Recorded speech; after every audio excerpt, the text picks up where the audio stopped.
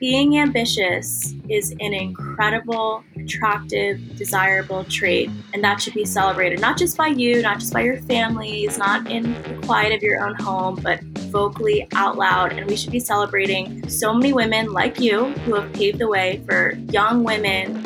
Welcome to the Women on the Move podcast. I'm your host, Sam Saperstein. Welcome to 2023 and the fourth year of the Women on the Move podcast. It has really flown by. This year, we decided to take a very important topic and go in depth. And so we're talking about ambition, specifically ambition and women. I believe ambition is a very admirable quality. So why is it that so many women get discouraged from being ambitious?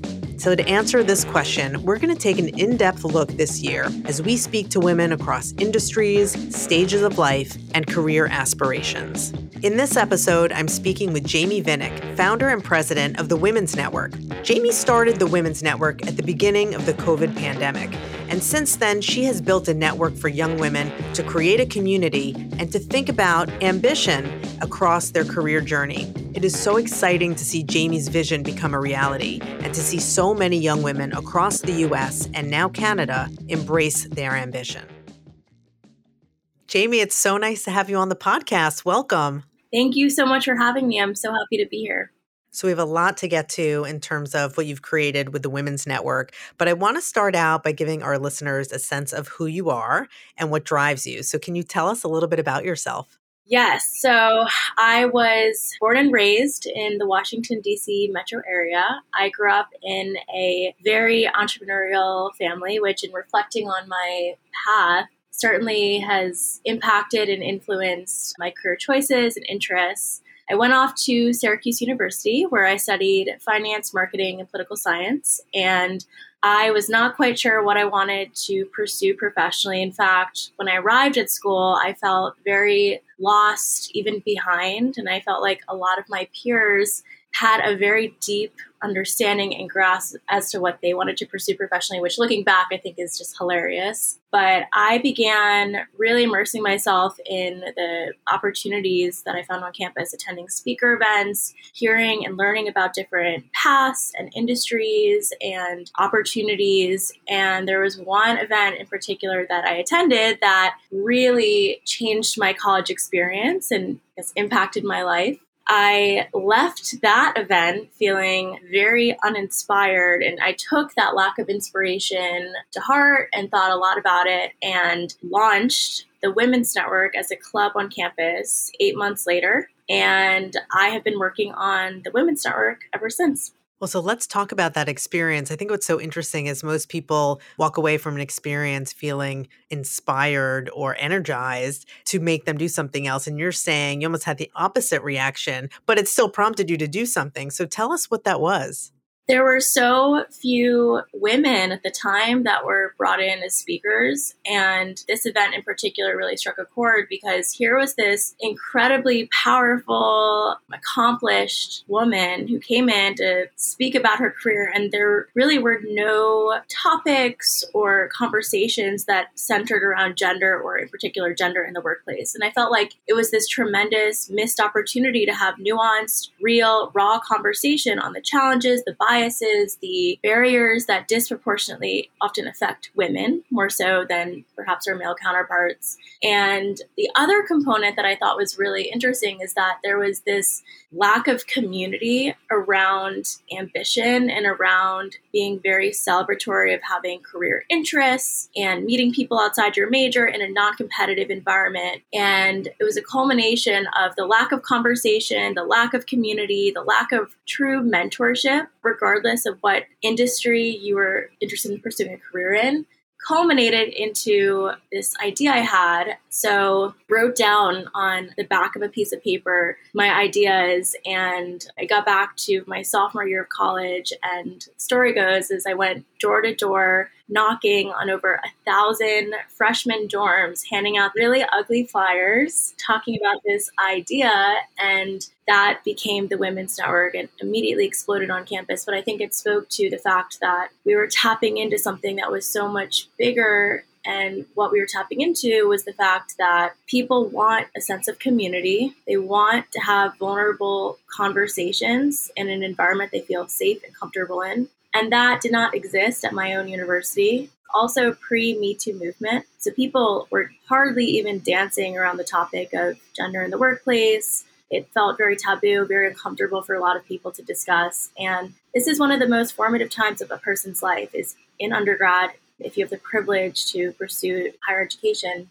learning about and exploring your career interests and meeting people and doing so in a way that can quell nerves and anxieties about what your future might hold. Because looking back, everyone feels some way about that. No one truly knows what they want to do, especially freshman year. And I didn't quite understand that. I thought most people knew what they wanted to do. It was all of that just felt like there was this huge opportunity on campus, and later realized that it wasn't just specific to my own college campus. I'm so struck by a few things. Number one, that you did that really as a freshman or right after your freshman year. So you were very young and were able to do something that was very important to you. But also there was a sense you took away that you weren't having the conversations you wanted to about how difficult it might be for women to enter the workforce later on. And what's interesting about that to me is I have been in the workforce a long time, so I know things are difficult. But when I see younger people come out of school right now, they don't often understand that women have challenges, which could be great, by the way. They come in and they think they just came out of university where it was mostly women or more than 50% women in large part. They've been treated probably equally throughout their education to date. And so some of them don't understand that there might be those biases in the workplace that they will confront. But it sounded like you had that sense that there would be in listening to the speaker, not address that. And so I think that's really unusual. And I think that's great that you took all of that and that experience and really channeled it into the Women's Network. Tell us about the Women's Network. Tell us what it is and how it works and how people join as members. The Women's Network today is the largest collegiate women's networking organization in North America. The mission is to connect women to each other, to industry leaders, to resources, and to mentorship. And we're very celebratory of ambition. So we have a chapter present on over 120 college campuses in the United States and in Canada, and at present about 45,000 members in the community. And really how the network functions is the chapters operate in the sense of hosting their own events, and then we also have national events open to members in the entire network. And so we host experiences such as speaker events, alumni receptions, networking trips, financial literacy workshops. Then we also host more social events as well. The goal in mind that it's really important not just what you know, but who you know. And so ensuring everyone has access to the right network, the right resources, the right community. So building confidence of finding resources. We welcome male allyship. The network is primarily composed of female identifying or non-male identifying people. It is really important to bring men into the conversation and have their allyship as well. But there's also a need for a space that really can address and confront female-centric issues that will disproportionately affect us. 45,000 members is huge. So congratulations on that. That is terrific. What do people gain out of it? When they tell you the benefits that they receive from it, what do they generally talk about? Why is this so valuable to them?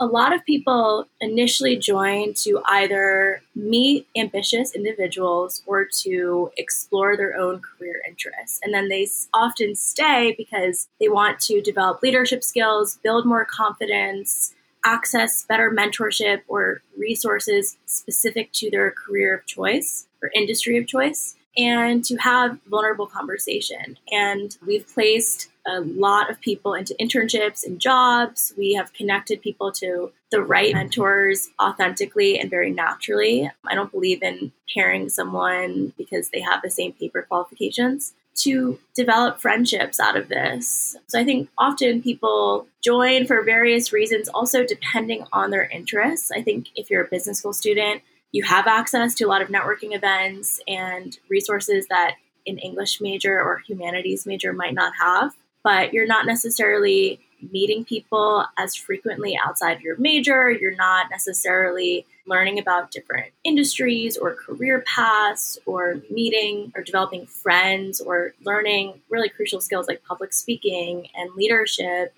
and problem-solving skills in leading your specific chapters. And so now we're at an exciting and new phase of the network where we're beginning to expand beyond the college model, the college campus. When you graduate, you still have needs and desires and interests. You're just at a different stage in life. So we're beginning to explore the recent graduate model and ensuring that they also feel supported. It started at a grassroots level on the college campus at Syracuse, and it really has shown that every campus has had some type of void connected to what our mission is. And the chapters have explored that in a variety of ways. Some universities bring in these incredible speakers, and so it's almost saturated, but what's lacking is the sense of community. I can really see the Women's Network filling a gap on campus. When you're going through that recruiting process as a senior, whether you're in some sort of formal company recruiting or doing it on your own, it feels very lonely. No one's really working with you. You might have a career center, maybe they're pretty good, but it always feels like a solitary experience. So I could really see the Women's Network playing that role, as you say, of community, of bringing people together, talking to each other. What jobs are you going for? How did that interview go? What are they going to pay you? Things that women should really be talking to each other about so we can learn from each other. So I love that you really filled that gap there. And I would like to know, how did you start with one chapter at Syracuse? What was that flame that started that kicked you off into that next chapter and then the next 10 and the next 20? You also quickly just brought up such a great point, too, that there is a deep level of competition in college. And the notion that we've been highlighting is that if this is the behavior that begins and cultivates at a college level, the numbers in the C-suite, the numbers, the managing director levels in executive leadership positions are not going to change at the rate that you would like to see them change if you're gatekeeping opportunities and information. So the sense of competition, especially in women-oriented groups, was pretty high at my own college campus, which is really important to address. So I was part of the lucky class of 2020, was sent home packing in March. We, of course, thought we were going to come back 2 weeks later. That never happened. College ended in March. In the fall of my senior year, I had a pretty light schedule, and I was thinking a lot about the Women's Network launching at a handful of other universities. I just wanted to see if on the side this could even be possible. And a little background about that is I ended up turning my full-time job offer down in September of my senior year. Everyone thought I was crazy for doing that. Just didn't quite align with my career interests, and decided I wanted on the side to launch the Women's Network at a handful of other universities. So in February of 2020, I found people in the fall on Instagram, was calling them up, explaining this crazy idea that I had. I chose 5 random places on a map. And we're talking Cornell and Berkeley and Wisconsin, Florida. I mean, completely random to see if there was proof of concept. We launched and hundreds of people were coming out to these meetings. And then the next month, COVID hits and everything was moved online. I went home packing. And at that point, school became very light. No one knew what Zoom was. My professors didn't quite know how to lead a virtual classroom. And so I just put my head down, decided I wanted to see where this could go. And I doubled down on the work. We just kept launching. So we went from 1 school to about 5 additional universities to 16 to 22 to almost 100, a little under 2.5 years. And so it happened through circumstance and opportunity, and just really showed that there was a need at all these different universities, also outside of the US too. And what we're finding in Canada now is how deep this need is. Started as a club on 1 school and then started to expand from there. And this was not the plan at all. Jamie, it's really interesting to hear how well this spread in the pandemic. Maybe that was an even bigger need for community that brought people together. And as you said, so many students were back home, maybe with a later schedule, still looking and able to do things like this. Tell me about the other women who really picked this up with you and helped to lead the charge on these other campuses. What did they want out of this as well? How did you find those kindred spirits to help you? One of the most important components to launching a successful chapter is establishing a really passionate, hardworking, really amazing executive board of chapter leaders. And that is a crucial ingredient leading a successful chapter. Without them, there really would not be a functioning, established chapter on their own campuses. They've joined for a variety of reasons. One being that exciting opportunity to develop leadership skills. These are skills that you don't really learn inside the classroom, learning how to manage a team, how to plan events, how to market successfully an event in advance, how to conduct outreach to powerful industry leaders to come to speaker events, how to budget an event and work closely with the university and funding, building friendships with people who don't necessarily share your exact same career interests. We're a network where we're major agnostic. About 30% of the network is studying some discipline of STEM, but people join, whether you're an anthropology major, business major, STEM major, to develop a number of skills. I also think that our mission really speaks to a lot of people. The concept of being very celebratory of ambition, which we talk all the time about in the Women's Network, has struck a deep nerve and chord with a lot of people. And I hear that all the time, leaders joining because they felt that so deeply in their soul that they either shied away from their ambition or downplayed their ambition, were not very vocal about it, never wanted to necessarily confront it. And I think that also speaks to a larger issue that I hope is something that's continued in discussions, in the sense that ambition has often this very negative connotation. It also produces a different outcome depending on who it is attributed to.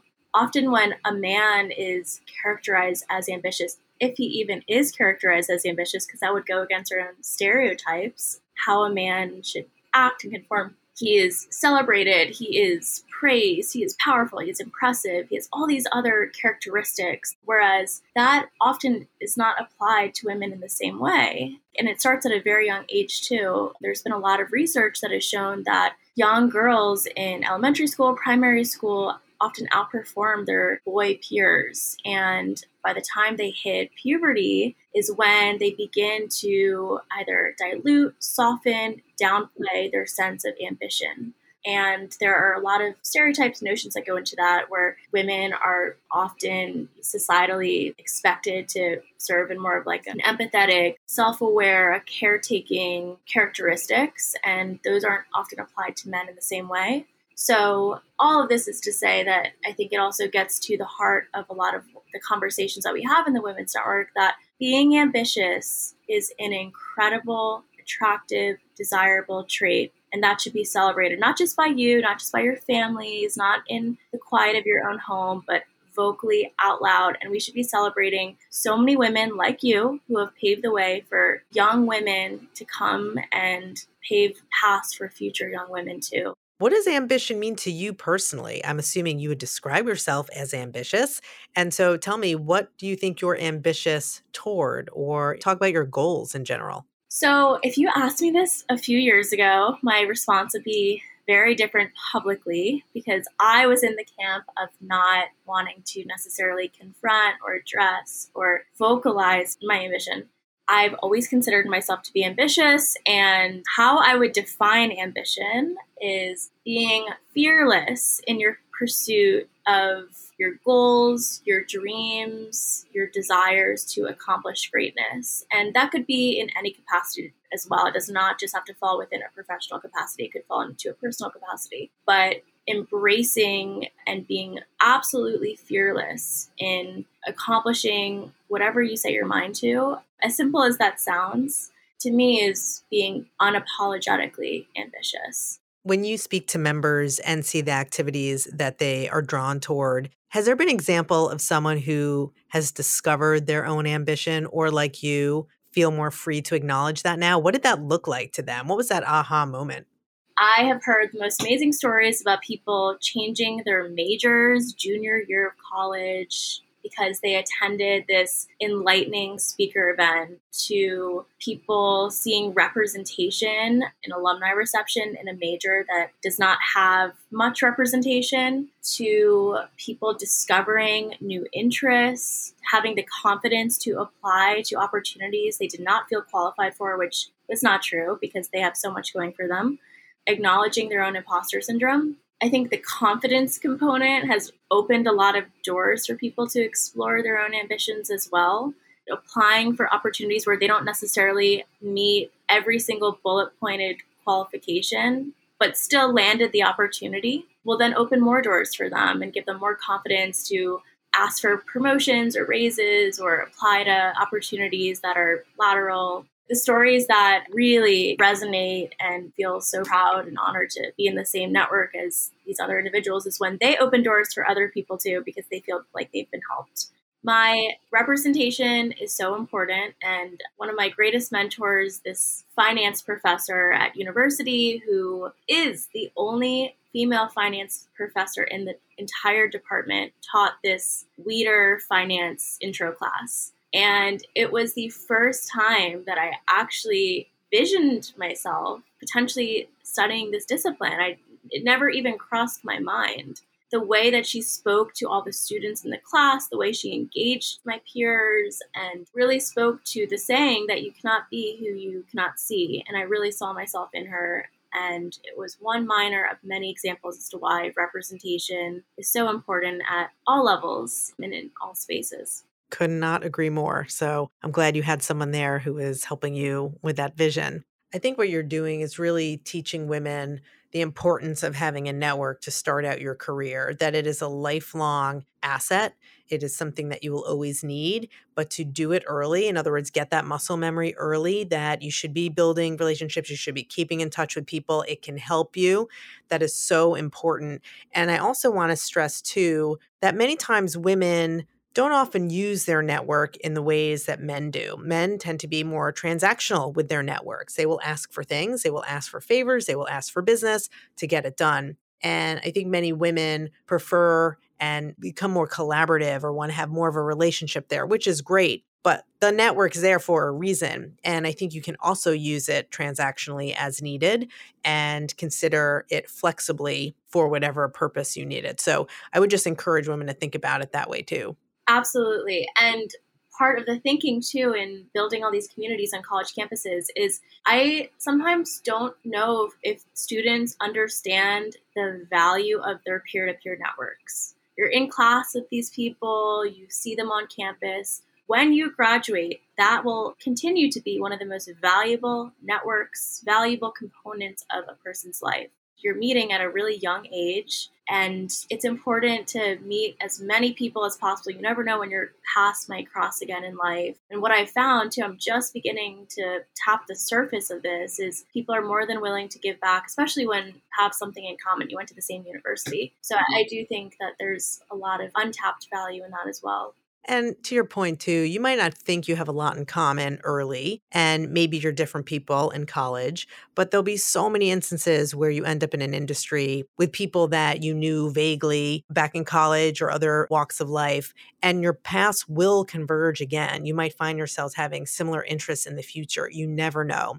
I think with social media, it is so easy to keep in touch with people, to keep track of what they're doing, and to see how your paths converge. I use this all the time with people that I went to school with at both the undergraduate and graduate levels. So please do that. Please cultivate this network, keep in touch, and really use it.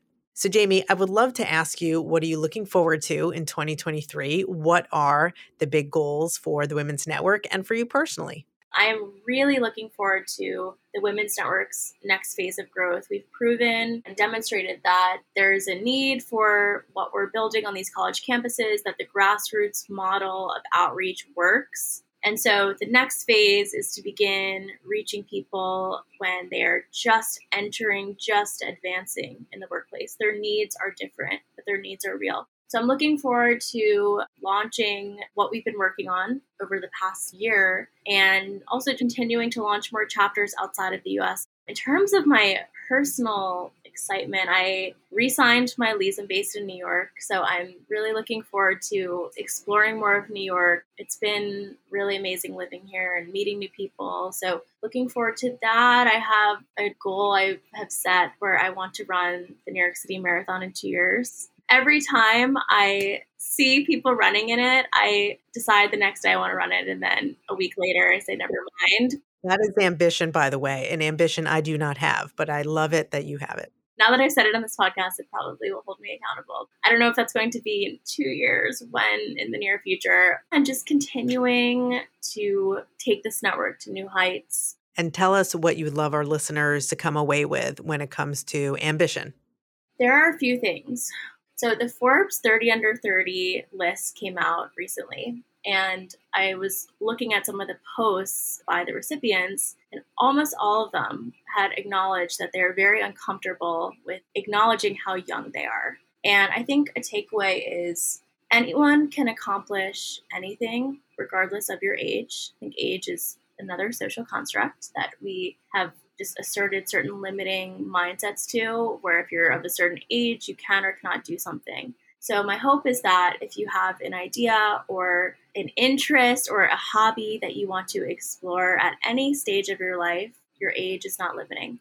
Secondly, your network is truly your net worth, and it's important to be kind to everyone. And so take time to think about 3 people who have either influenced your life somehow or maybe impacted your career or helped you along the way. And I would encourage you to reach out to them and thank them or stay in touch with them. The third thing is we have a podcast called Redefining Ambition, and I encourage everyone to listen to the episode that featured you as well as your colleague, Ola Wadivia. And there are a lot of conversations that we have on the power of grit, the importance of mentorship and sponsorship, and resilience. And so life can get very messy, chaotic, difficult, challenging. And it's important to remind yourself that you, I'm sure, clearly, if you're listening to this podcast, have accomplished a lot that you should be proud of. And that resilience is a quality that will carry you and serve dividends in your life.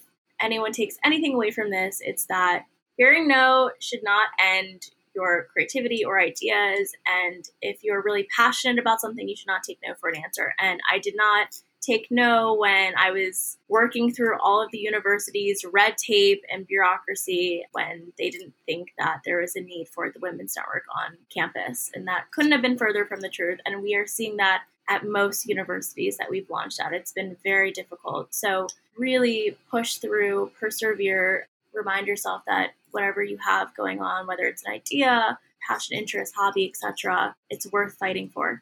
Jamie, thank you so much for the fighting part, for the going part, for the perseverance, for launching the Women's Network. It is such a valuable and important asset for women at all ages, especially on campuses. It is so great to see your enthusiasm and to speak with you.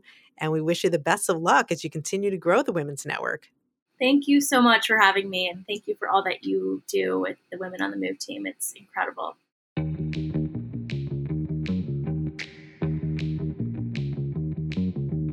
Thank you for listening to my conversation with Jamie Vinnick. She's been a catalyst for change for so many students, and it's encouraging to see how they've benefited from being part of the Women's Network all across the U.S. and now in Canada. I hope that she's inspired you to embrace your ambition and live fearlessly in pursuit of your goals and dreams. The mission of Women on the Move is to help women in their professional and personal lives. Our goal is to introduce you to people with great ideas, inspiring stories, and a passion to make a difference. To learn more about Women on the Move and listen to the full library of this podcast, please visit jpmorganchase.com/WOTM. For JP Morgan Chase's Women on the Move, I'm Sam Saperstein. JP Morgan Chase Bank, N.A., member FDIC.